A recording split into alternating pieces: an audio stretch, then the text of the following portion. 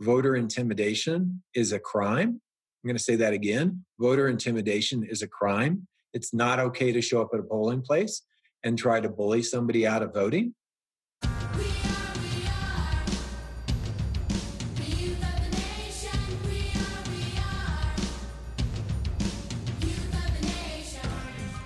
You just heard U.S. Senator Martin Heinrich, who will be with us this evening in a special edition of Generation Justice. We are a multiracial project that trains youth to harness the power of community through media. I'm Barbara Ramirez, your host for this evening. Our program is being broadcast on stolen Indigenous land. At Generation Justice, we know how important it is to have youth engaged and be heard by elected officials. We are excited to bring you a roundtable discussion with U.S. Senator Martin Heinrich and 4 young leaders and organizers. Our youth panel consists of Antonio Garcia, Gianna Ramirez, and Kyle Gonzalez, all representing Generation Justice. Additionally, we welcome Janelle Astorga Ramos, our special guest from Learning Alliance of New Mexico and Common Cause New Mexico. The roundtable will be moderated by longtime DJ member Nicole Beatty. Now, we hand it off to Nicole Beatty. I am the moderator for this evening. My name is Nicole Beatty. So, Xin Chao Gak Ban, Benten Lai Nicole Beatty. I'm a queer Afro-Vietnamese woman. I've been part of Generation Justice since I was 17, so a senior at West Mesa High School. I started off as a youth radio producer, and I've moved into roles as showing up for campaigns, and I help facilitate and coordinate some youth whenever I have opportunity to do so. I am a 2017-2018 Fulbright Fellow. I had the opportunity to go to Vietnam because my mom's Afro-Vietnamese, and it was like a coming of home for me. Behavioral health is a very important part of me and how I exist and within my family. So I show up in community as a crisis interventionist through a local crisis center. I have a degree in chemical engineering, and so I currently work as a process engineer in biopharmaceuticals, and we're doing actually big things within the COVID virus. So thank you for being here. So now our panelists. Hi, everyone, and hello, Senator. My name is Antonio Garcia, but I go by AJ. I am 20 years old and currently attend the University of New Mexico in my undergrad. The goal is to eventually graduate from UNM with a master's in public administration with either a focus in the nonprofit arena or public policy. My mother's family is originally from Dulce, New Mexico, which is the Hickory Apache Reservation. And my father's family is originally from Mexico City and south of there all the way through northern Guatemala. I'm really happy to be here. And also my pronouns are he, him, his. And I've been with Generation Justice since January of this year. And I currently work as a community liaison. So thank you. Hello, everyone. My name is Gianna Ramirez. I am 14 years old, and I currently attend El Dorado High School here in Albuquerque. I identify as Nuevo Mexicana Chicana. I am second-generation Mexican-American, and I am also mixed with Indigenous blood on both my mother and my father's side. I was born and raised here in Albuquerque, New Mexico my whole life. My pronouns are she, her, hers. I've been with Generation Justice here for, I would say, about a year. And I started off as a youth media producer doing radio, and now I've become a youth media justice apprentice with Generation Justice. So that's been really exciting.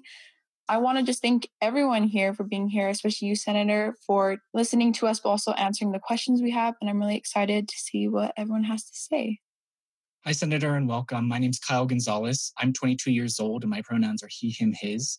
I'm a queer Nuevo Mexicano Chicano and a recent graduate from the University of New Mexico with a degree in political science and public communication. I'm originally from Farmington, New Mexico, where I started to work with youth at a local community center. And all through my high school and college career, I really enjoyed engaging with youth, and that's how I came to work with Generation Justice.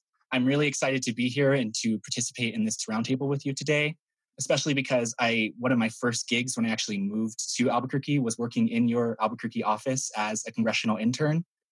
And a lot of the ideals that I picked up there, I still carry with me. I'm very excited to speak with you, and thank you so much for being here. Good afternoon, Senator Heinrich. Thank you for being here. My name is Janela Astorga Ramos, and I was born and raised here in Albuquerque, New Mexico. I am 23 years old, so I consider myself a Nuevo Mexicana Chicana. I go by she, her, hers, and I've been organizing for about 10 years now. I started when I was 14 years old, and I now am the youth organizer of the Learning Alliance of New Mexico and the voting rights engagement organizer at Common Cause New Mexico. So thank you so much for having us today. Janelle, thank you for being with us. And now for our special guest this evening, Senator Martin Heinrich. Elected in 2012, he serves on the Senate Energy and Natural Resources, Armed Services, and Intelligence Committee, as well as the Joint Economic Committee. Senator Heinrich also served 2 terms as the U.S. Representative for New Mexico's 1st Congressional District. He served 4 years as an Albuquerque City Councilor, where he was elected City Council President. Senator Heinrich holds a Bachelor's of Science in Mechanical Engineering from the University of Missouri. He and his wife, Julie, have both worked in public service. Welcome to Generation Justice, Senator Heinrich. Thank you so much, Nicole. It is great to be here. And I guess I'll just start real quickly and say my real bio is that I was born in 1971 in a family where my mom and my dad just really taught me more than anything else the value of hard work. My mom was a seamstress when I was a kid. She made Levi's. My dad was an IBEW lineman. And neither of them had college degrees, but they were darn sure going to make sure I got one. And when I was about 10 years old, I learned about climate change for the first time. And I started, studying the world that my dad lived in as somebody who worked in the utility industry, and looking forward to college and studying engineering. In college, I actually joined with a group of my friends and colleagues, and we built in 1992, 1993, a carbon fiber solar car that we raced from Dallas to Minneapolis. And I've sort of been in that mode of activism since my early college years. And I say that because I think one of the great advantages that your generation has with all of the incredible crises that your generation and all of us face right now, and whether that is economic or what we're dealing with COVID, the terrible things we've seen with regard to immigration policy and the racial reckoning we're going through as a country, all of that, I think, has been really incredibly stressful on all of us. And what I've realized is that because when I was growing up and learning to be a leader, learning to be an activist, there weren't those kinds of cataclysmic events going on. It really made my generation, I think very incrementally. So we were kind of straitjacketed into, well, can we move the needle a little bit this year? And when I see your generation and when I see my own kids that, who are 14 and 17, they have made sort of leapfrogged ahead in terms of what they expect this great country to be. And whether it's talking about climate or whether it's talking about human rights or equality or economic equity, I think more is possible right now than at any point in my lifetime. And as someone who occupies a seat in the United States Senate and understands what a privilege that is, I actually think the opportunities that I'm seeing right now to really make change are directly the result of what all of you have been doing in the streets, on blogs, everywhere else, in these kinds of conversations in the last few years to really make the world of the possible more what it should be instead of accepting the way it is today. And so it's really my pleasure to join you for this conversation.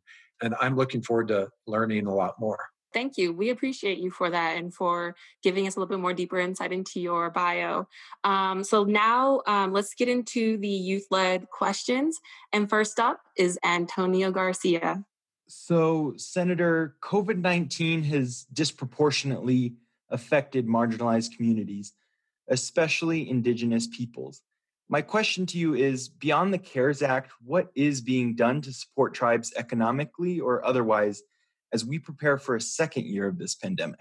Yeah, I think when all of this started, we thought things might be a little better by now, and it's been a tough year. I will tell you, AJ, that I've I've lost tribal friends and mentors to this virus. And I think that's a perspective when I talk to a lot of my colleagues. It's shocking how many of them don't know someone first person who has necessarily passed away. And it just brings home the challenges that we face in tribal communities and in lots of underrepresented communities in New Mexico, and the fundamental things that we need to fix to be able to be in a better position. One of the things I really fought for in the response to COVID was to include tribes directly so that indigenous communities would have access to funds without having to go to the state and make an application or to go to some federal agency. Like, these are sovereign nations that should be able to receive that aid directly. And that may seem like a really simple thing, but I will tell you it's something that, in particular, the majority leadership and Mitch McConnell did not agree with. We had to fight very hard to make that possible. And then we had to fight over what constituted a federally recognized tribe. So it is not, for being 2020, fighting for these communities is still an uphill battle. One of the things that I believe is that fundamental investments in infrastructure are one of the things that we have to do if we're going to make this right in the future. Because if you don't start with the fundamentals, if you don't have the water system or the same access to the electric grid, or today, broadband, how do you go to school if you don't have a good internet connection? And way too many New Mexicans of all stripes don't have a good internet connection. So one of the things that we're focused on today is finding ways to fix those infrastructure problems and to hopefully lay the groundwork so that in a new administration, my hope is that one of the first things that a new administration will try to move on is infrastructure and making sure that our communities have a seat at the table and a real chance to sort of level set when for too long they haven't had the basic infrastructure that other communities got in the 1920s or the 1930s. Absolutely. Thank you so much, Senator. And I definitely really think that we need to avoid any delays in getting this support out to tribes who really need it. So thank you again, Senator. Thank you, Senator, for your response. And next up, we have Gianna Ramirez. So my question for you is on climate change. We know the Trump administration's stance of denying climate change and the harm that has done. So how will the Senate ensure that climate change is a top priority and that the lands in this nation are protected for the future? So to kind of clarify, I'm asking you to elaborate more on these two scenarios. So if Vice President Biden wins, but Democrats do not pick up the Senate, or if Democrats win the Senate while President Trump stays in office? I think one of the things that we need to shift on in the Senate, and frankly, this answer will require Democratic majority control of the Senate, is the pivot from ignoring or denying what's clearly right in front of us and impacting all of us every day to not only a recognition, but making it a priority. Climate shouldn't be number 13 on the priority list. It needs to be in the top with healthcare and with economic justice, and climate should be baked in. And one of the reasons why I say that is because when you do that, climate is no longer an argument just about what your energy policy is going to be. It really comes up in the context of every major piece of legislation. So when you pass a spending bill, an appropriations bill for transportation, it's talking about how do we clean up our transportation system? How do we electrify it? How do we move away from polluting sources of energy to clean sources of energy in that context? And we have to do that with our infrastructure bills, our energy bills, our land use bills, because many of the solutions that we're going to have for how we solve climate change are how we reinforce natural systems that sequester carbon, and how do we do the human systems like our agriculture better?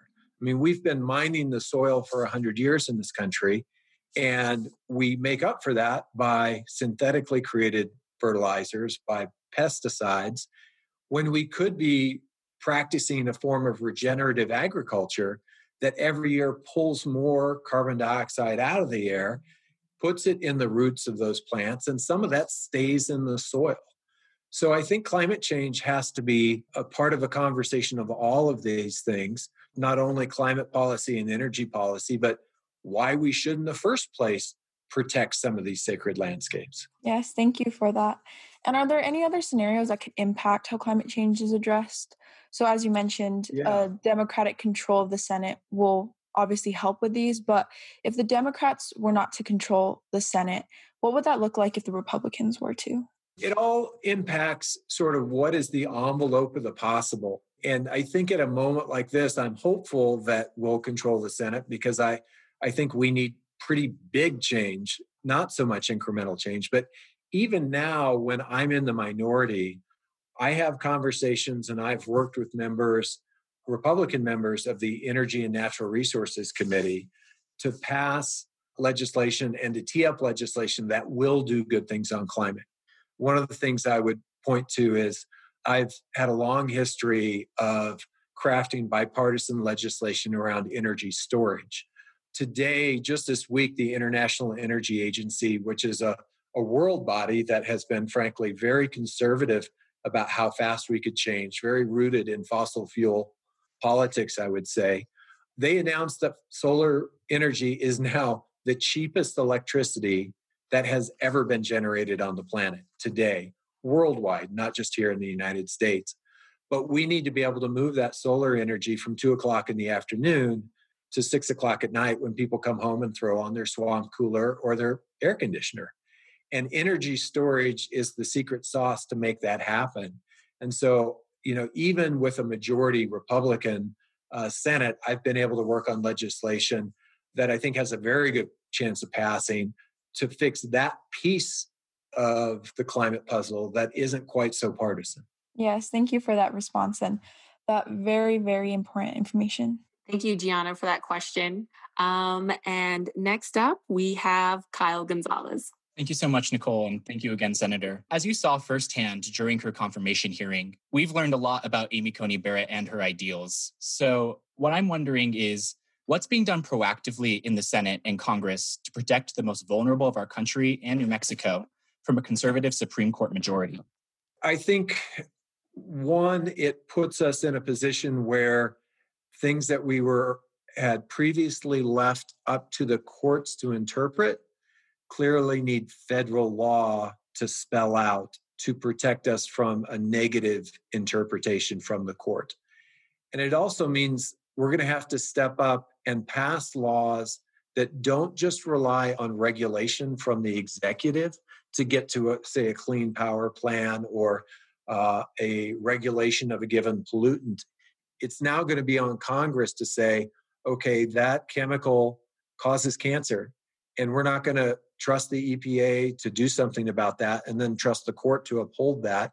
We're going to write a law that says we're not going to sell this anymore. We're not going to allow people to buy this anymore.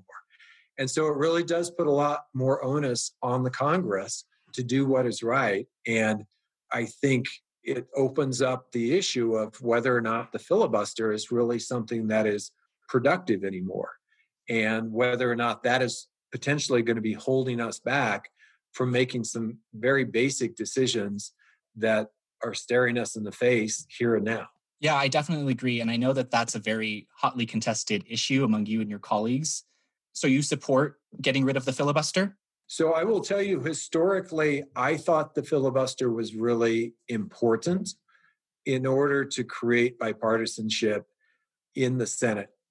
And what has changed, in my view, over time is that more and more it has become a tool for a minority to overcome the will of the majority.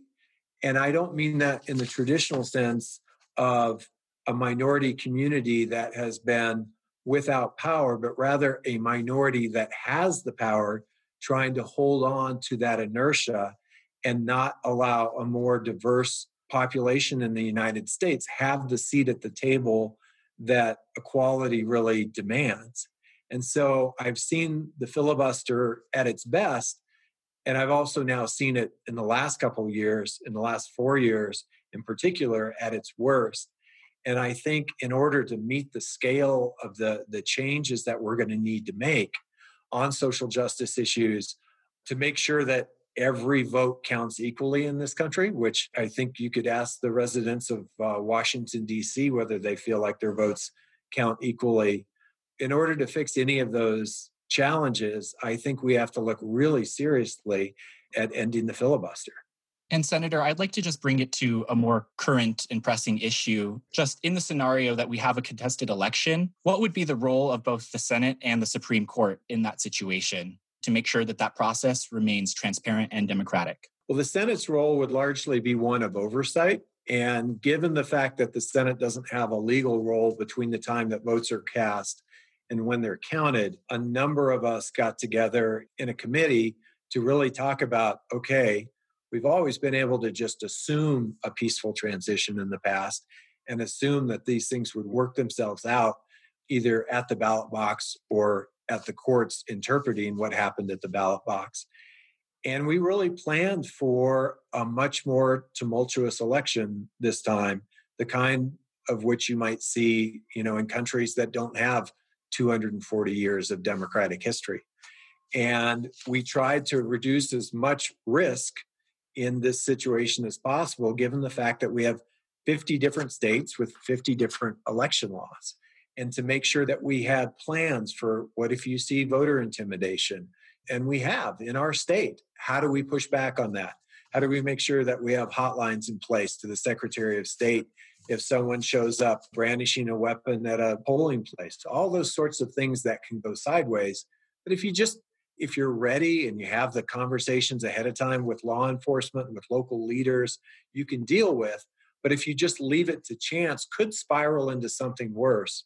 We just did a lot of scenario planning to think about what to be ready for. And one of the things that we realized that we really needed to prepare for is that because some states like Pennsylvania are not ready to count their absentee ballots on election day, by law, they can't process them. In other words, take the ballots out of the envelope, verify the voter. They're not going to know their real tallies probably for a day, 2 days. It could be many days. And so preparing people for the fact that this will not, if it's a close race, be decided on election night. That's okay. That's happened many times in our nation's history. What matters is, does every vote count? And so making sure that we have the social pressure in place and the preparation to make sure that in all of those states, nobody gets to declare victory until we actually know what all the votes say. And I think that's really incredibly important to recognize that, if Florida, say, goes for Joe Biden on election night, we'll know that the election's over. But if it doesn't, all of those other states that don't allow absentee ballots to be prepared and fully counted right away, we're going to be waiting for those to come in. What matters is that they get counted and they get counted accurately. Thank you so much, Senator. And you brought up so many important points in that. And I thank you so much for that answer. And now we're going to be looking at voters and voter protection. Janelle Astorga Ramos. Thank you all. Thank you, Nicole. Like I mentioned before, I'm actually a guest on this panel. I'm with the Learning Alliance of New Mexico and also Common Cause New Mexico. So thank you, Kyle, for kind of transitioning that right into the question that I'm about to ask. So thank you, Senator. Going back to the points that AJ made around COVID-19, we know that COVID-19 has disproportionately impacted voters of color. How do you plan to legislatively protect the right to vote for all eligible voters? I think we need to pass a modern Voting Rights Act. And I got the incredible honor of getting to serve in the House of Representatives with John Lewis, who is a good case study for how to approach these things. And I think in addition to passing legislation that really ensures that their right to vote is respected, we also have to, on a case-by-case basis, just get into the weeds to protect everyone who wants to vote where there's someone standing in their way.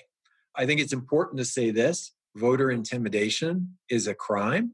I'm going to say that again. Voter intimidation is a crime. It's not okay to show up at a polling place and try to bully somebody out of voting. But in addition, it's things like making sure that there's a drop box in a community. I've been working in one of the tribal communities to get a drop box, in a community where they're a long way from the nearest polling place. So there are lots of different things we can be doing. And especially in the context of to say that this is the most important election of my lifetime, I think doesn't do it justice. I think we need to be doing all of the above. Thank you, Senator. And can you speak a little bit more to that? I know recently in this election, places like Cibola County, where they only have one polling place, that has been shut down due to things like internet access and preparations for COVID-19 and keeping with the CDC guidelines. Do you see any plans that other counties may have for Election Day when it comes to things like this? One of the things we've tried to do is to get people to vote early or absentee in person so that the polls are not overwhelmed on Election Day. And the good news is we've been pretty successful at that. We have just record numbers of people who have already voted. And every one of those is someone who isn't going to have to stand in line for hours and hours on Election Day. I think, we've worked with the Secretary of State's office and with the entire elected leadership of the state just to try and make sure that everything goes as smoothly as possible. And that, along the way, for example, it's going to be really important that if someone is under quarantine, that they can use the provisions under the law to have someone pick up their ballot and deliver it to the county clerk that can certify that under penalty of perjury that person has a medical emergency, but they are a legitimate voter and their vote should count.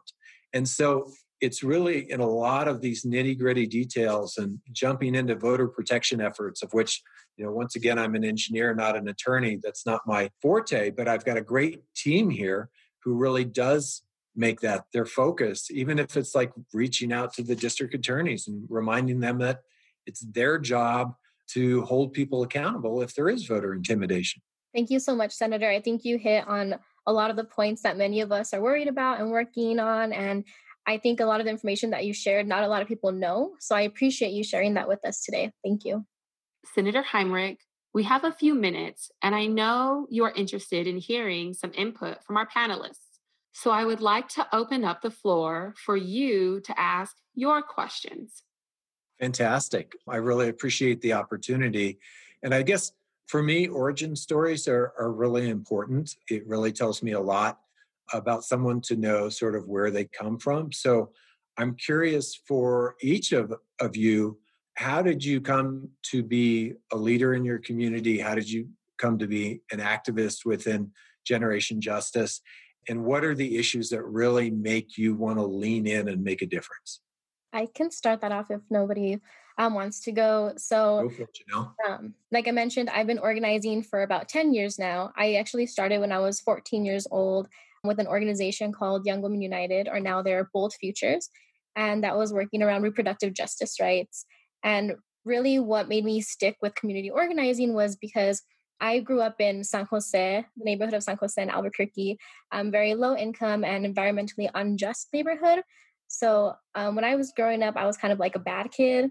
And those organizations really helped me see that there's different paths, right? Different ways to create change in your community, and really gave me a voice and uplifted who I was and made me see myself as a leader. So throughout high school, I actually helped co-lead the park walkouts at Albuquerque High School, which then helped me get more involved in organizations such as the Southwest Organizing Project. And from there, I really found my passion within education and youth rights. So now I'm one of the lead organizers, youth organizers at the Learning Alliance of New Mexico, and actually have co-founded an organization with Jonathan Alonso, who's one of the observers here in the call. Our organization is called Youth Voices in Action, or VIA, and we focus on giving students, middle school and high school students, advocacy and leadership skills so that they can run campaigns inside of their schools to create their own change. So yeah, that's something that really fuels me and makes me keep going, is just that I know that my community has my back and that they see a leader in me as much as I see it in them. That's awesome, Janelle. Thank you. I'd love to go next if that's okay. So again, my name is Antonio Garcia, or AJ, and I actually am originally from Denver, Colorado, and was born and raised in Denver, Colorado, and went to Denver Public Schools.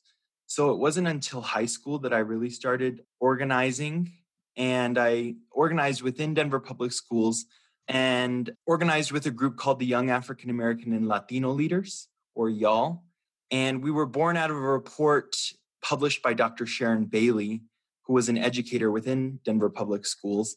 And the report detailed the opportunity gap, or the achievement gap, as some people call it, between students of color and white and Asian students, and also detailed the retention that DPS has on students of color as well as educators of color.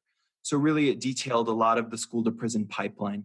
So that's really where I started organizing, was around the school to prison pipeline within Denver Public Schools. And what a lot of the work was educating educators on implicit and explicit biases and racism within classrooms that can, really add to a lot of the stressors that make dropout rates high for so many Black, Indigenous, people of color students. I eventually graduated and moved on to UNM. And actually, I first went to New Mexico State University and then transitioned over to University of New Mexico and started organizing out of my own community in Denver with my own youth council. And now with some other young community members, we've organized the Unity Among Nations Youth Council, which organizes predominantly in Denver, Colorado, but all throughout the Southwest is really where we're focused on.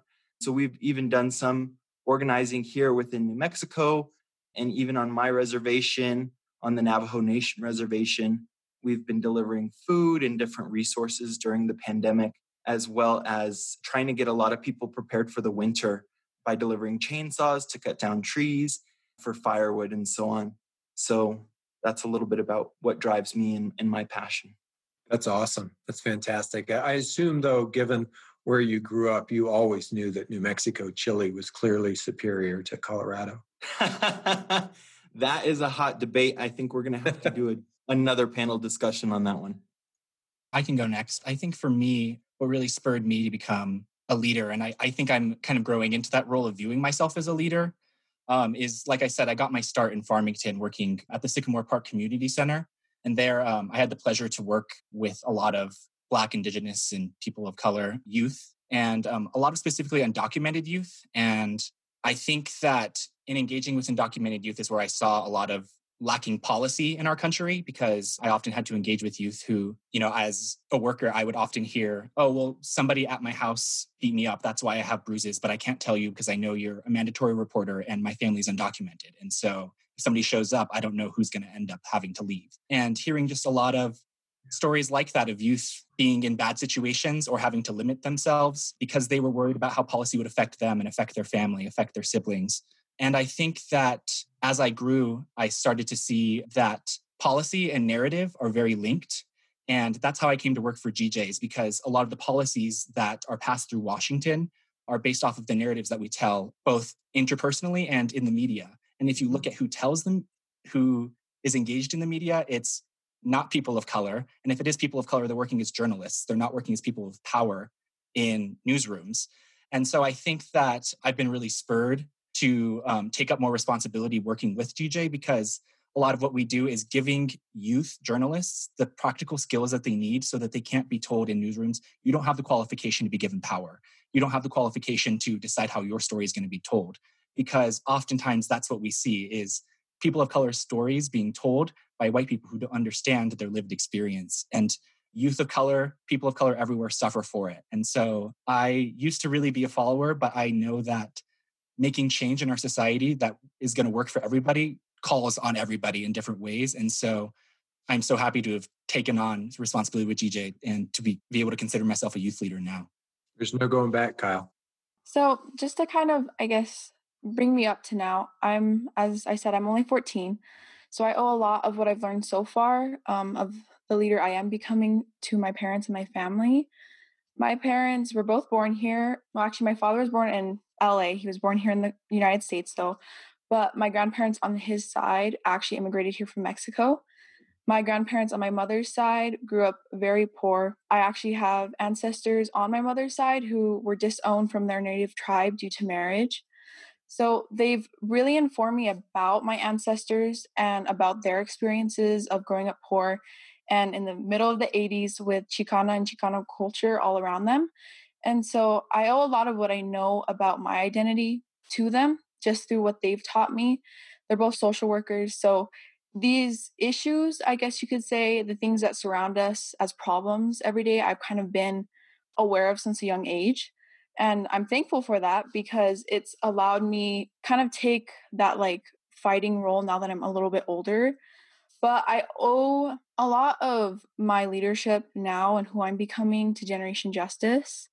I walked into Generation Justice, crazy to think it was only a year ago, not knowing what my identity is.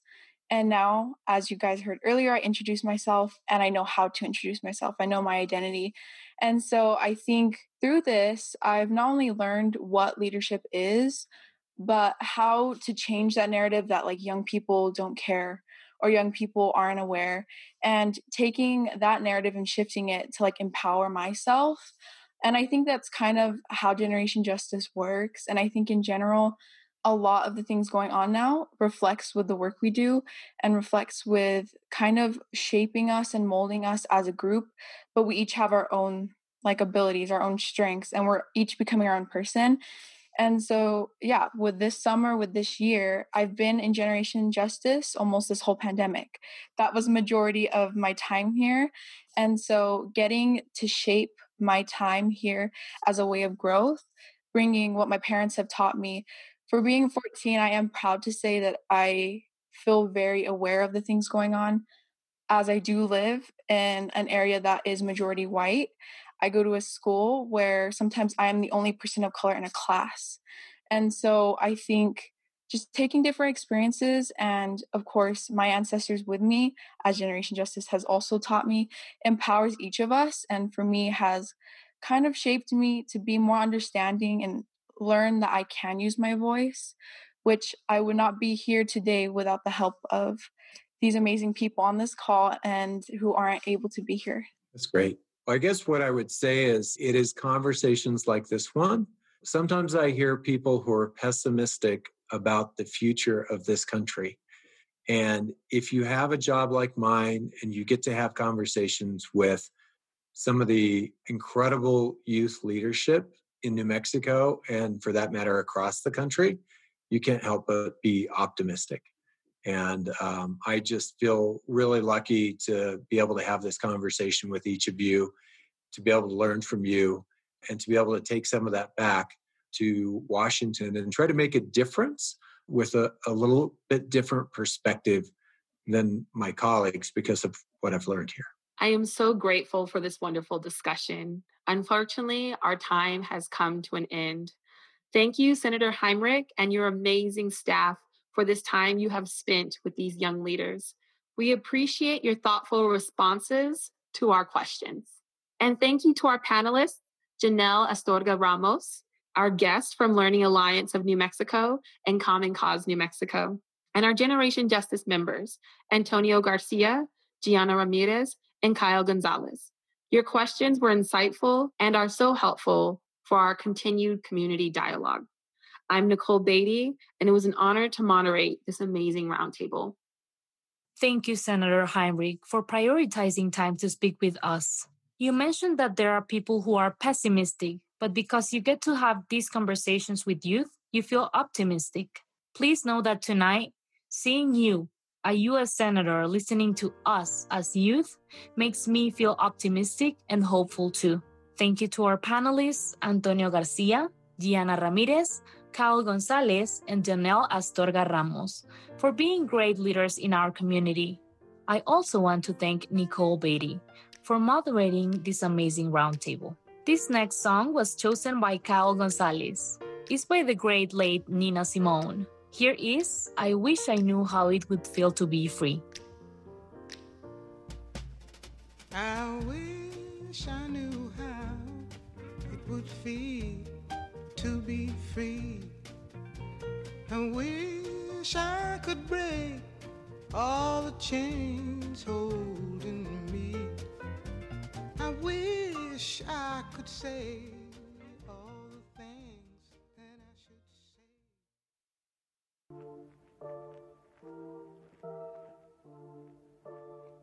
「Now, as we wait with bated breath for Tuesday, it is time for our weekly segment on election facts. It is way too late to mail in your absentee ballot. If you have one, walk it in. You can drop it off at your county clerk's office or at any polling location in your county during Election Day, which is this Tuesday, November 3rd. So this is your friendly reminder. Be patient after Tuesday. It is going to take time to count every vote. Why, you ask? Because we're in the midst of a global deadly pandemic. For you in the back of the room, we are in a global deadly pandemic. So election officials must practice social distancing and are sometimes working with reduced staff. Also, people will be voting by absentee more than ever before. So logically, it is going to take longer to count the votes. In democracies, every vote must be counted. So we got to drink some tea, do self-care, hug our family and pets, and just be patient. And remember, while you're at the polls on Tuesday, if anyone attempts to question you about your vote or voter eligibility or tries to intimidate you into not voting, this is voter intimidation and it is illegal. Federal law prohibits intimidating, threatening, or coercing a person for the purpose of interfering with the right to vote. Voters can report it to the Election Protection Hotline by calling 866-OUR-VOTE or 866-687-8683 and notifying the election officials at the polling place.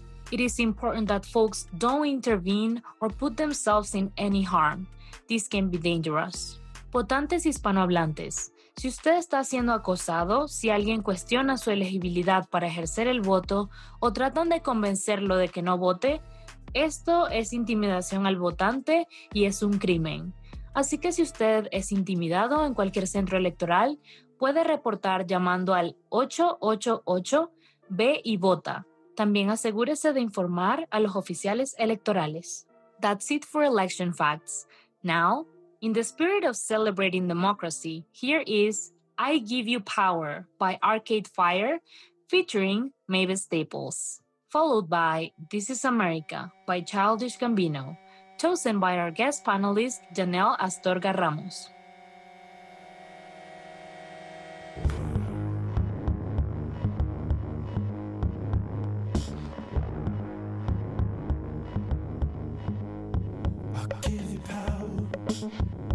Over me, I give you power, but now I gotta be free.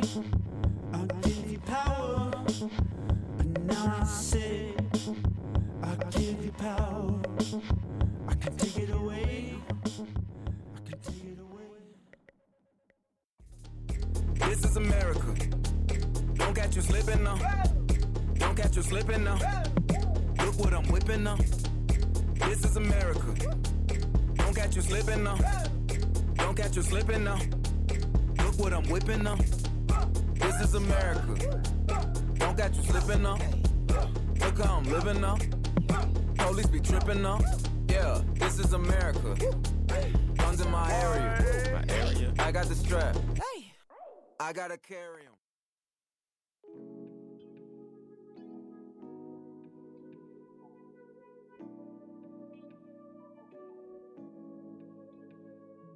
We hope you've enjoyed this special edition of Generation Justice.